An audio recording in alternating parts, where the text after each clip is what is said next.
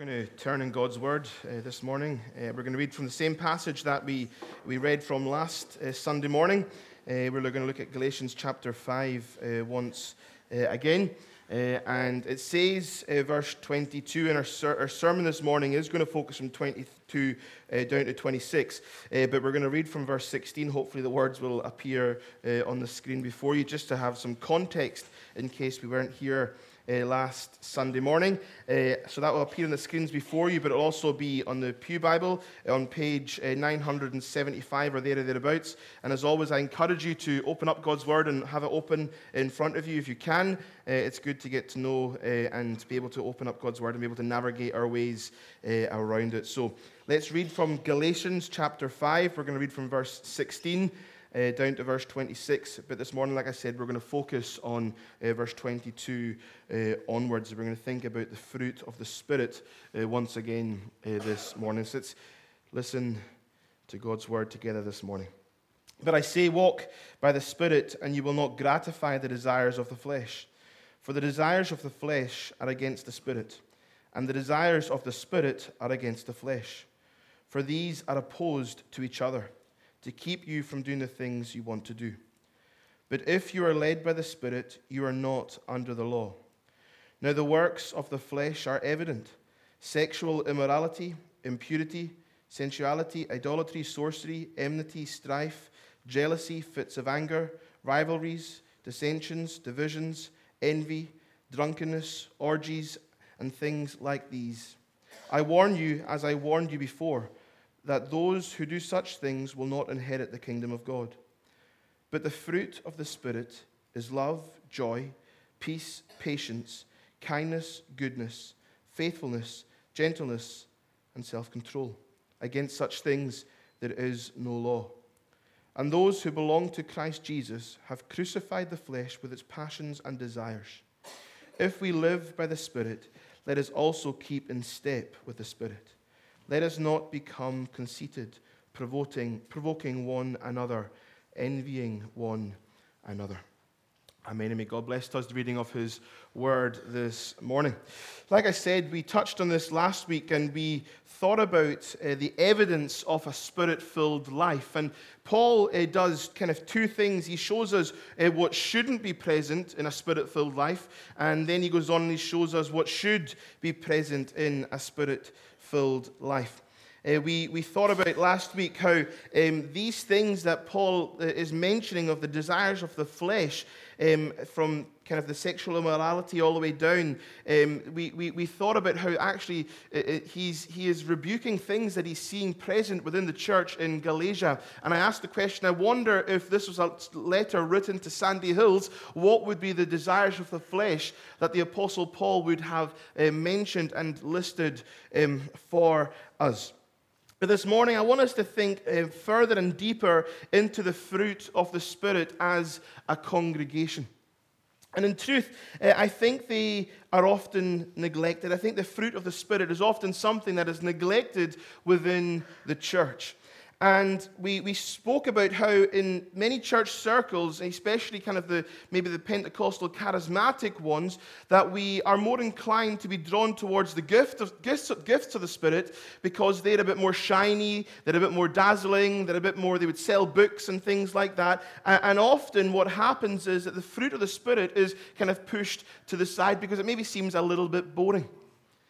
But we thought about actually how, as churches, what is it that we should be focusing on? Should it be gifts or should it be character? We spoke about how the fruit of the Spirit is like the canvas for the gifts of the Spirit to fall and land upon. That actually, if we want to be a church where the gifts of the Spirit are practiced, and I pray that we do, that we want to have a healthy canvas for them to land upon. And that is where the fruit of the Spirit becomes important. Paul makes the same point in 1 Corinthians 13. We thought about that last Sunday. If I speak in the tongues of men and of angels, but have not love, I am a noisy gong or clanging cymbal. Where the gifts are present, the character needs to be there to carry them at the same time. And often what we find is it's either or. It's the gifts of the Spirit or the fruit of the Spirit. It's either or, but it shouldn't be either or. It should be both and. Where the Spirit is present, both these things should be present. The fruit of the Spirit should be there, and the gifts of the Spirit should be at work in and through God's people. And that's what we see again in 1 Corinthians, where Paul speaks about this with prophecy and tongues. Again, the gifts of the Spirit. Pursue love is how he begins that. Pursue love. Earnestly desire the spiritual gifts. The two go together. The fruit and the gifts. Because they come from the same Spirit. It's not either or, it is both and. That's why we as a church should desire the gifts of the Spirit. The Apostle Paul tells us God's word encourages us to desire the gifts of the Spirit. But at the same time, we should be a church who longs and who seeks to be a congregation and a church family where the fruit of the Spirit is continually being produced. And maybe that's been a big problem in the church, that we have allowed people who have giftings into places where actually their character does not carry them. And we often allow people's character to be a little bit flawed because they have a really strong gifting. Our character matters, though. How we are as a person is just as important as what we do as a person. How I am as your minister in my character is just as important as the sermons I stand up and deliver Sunday by Sunday.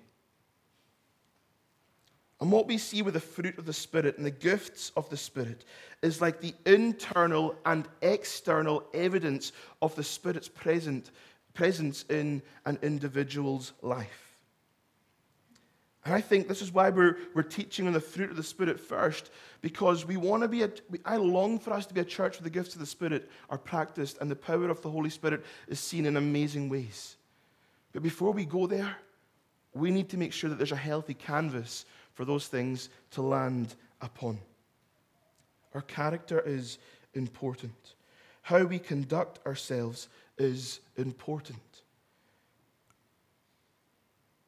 Because if you just have the gifts of the Spirit without the fruit of the Spirit, what we can then have and what we often see is a place that is toxic and a place where abuse can often take place. Pride should not accompany the gifts of the Spirit. But in my experience, it often does.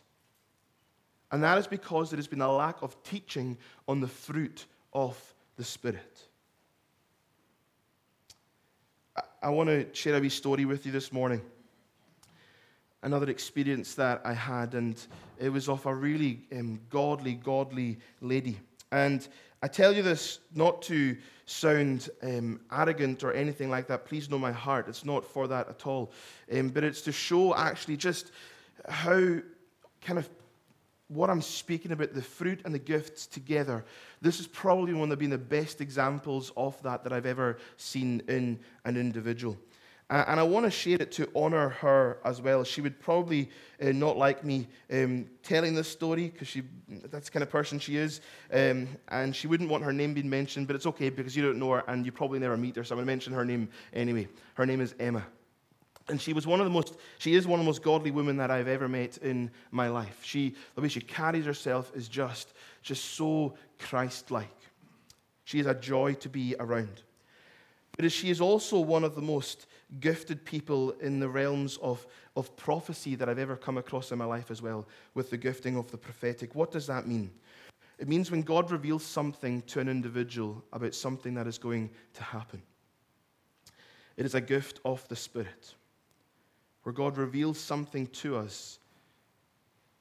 And what she did was she shared that with me, and it was quite remarkable. In Perth on Saturday, the 21st of October, 2017, Becca and I were still in probation. We were just kind of in the middle of it, hadn't even began to think of what was coming next. We're really enjoying where we were. And the teaching session had gone on, and we were having some time of worship, and we were just sat at the back, and Emma came and tapped us on the shoulder and asked if she could share something that she felt the Lord had laid on her heart for us as a couple. And she shared one of the most powerful prophetic words that I've ever received in my life, but in one of the most humble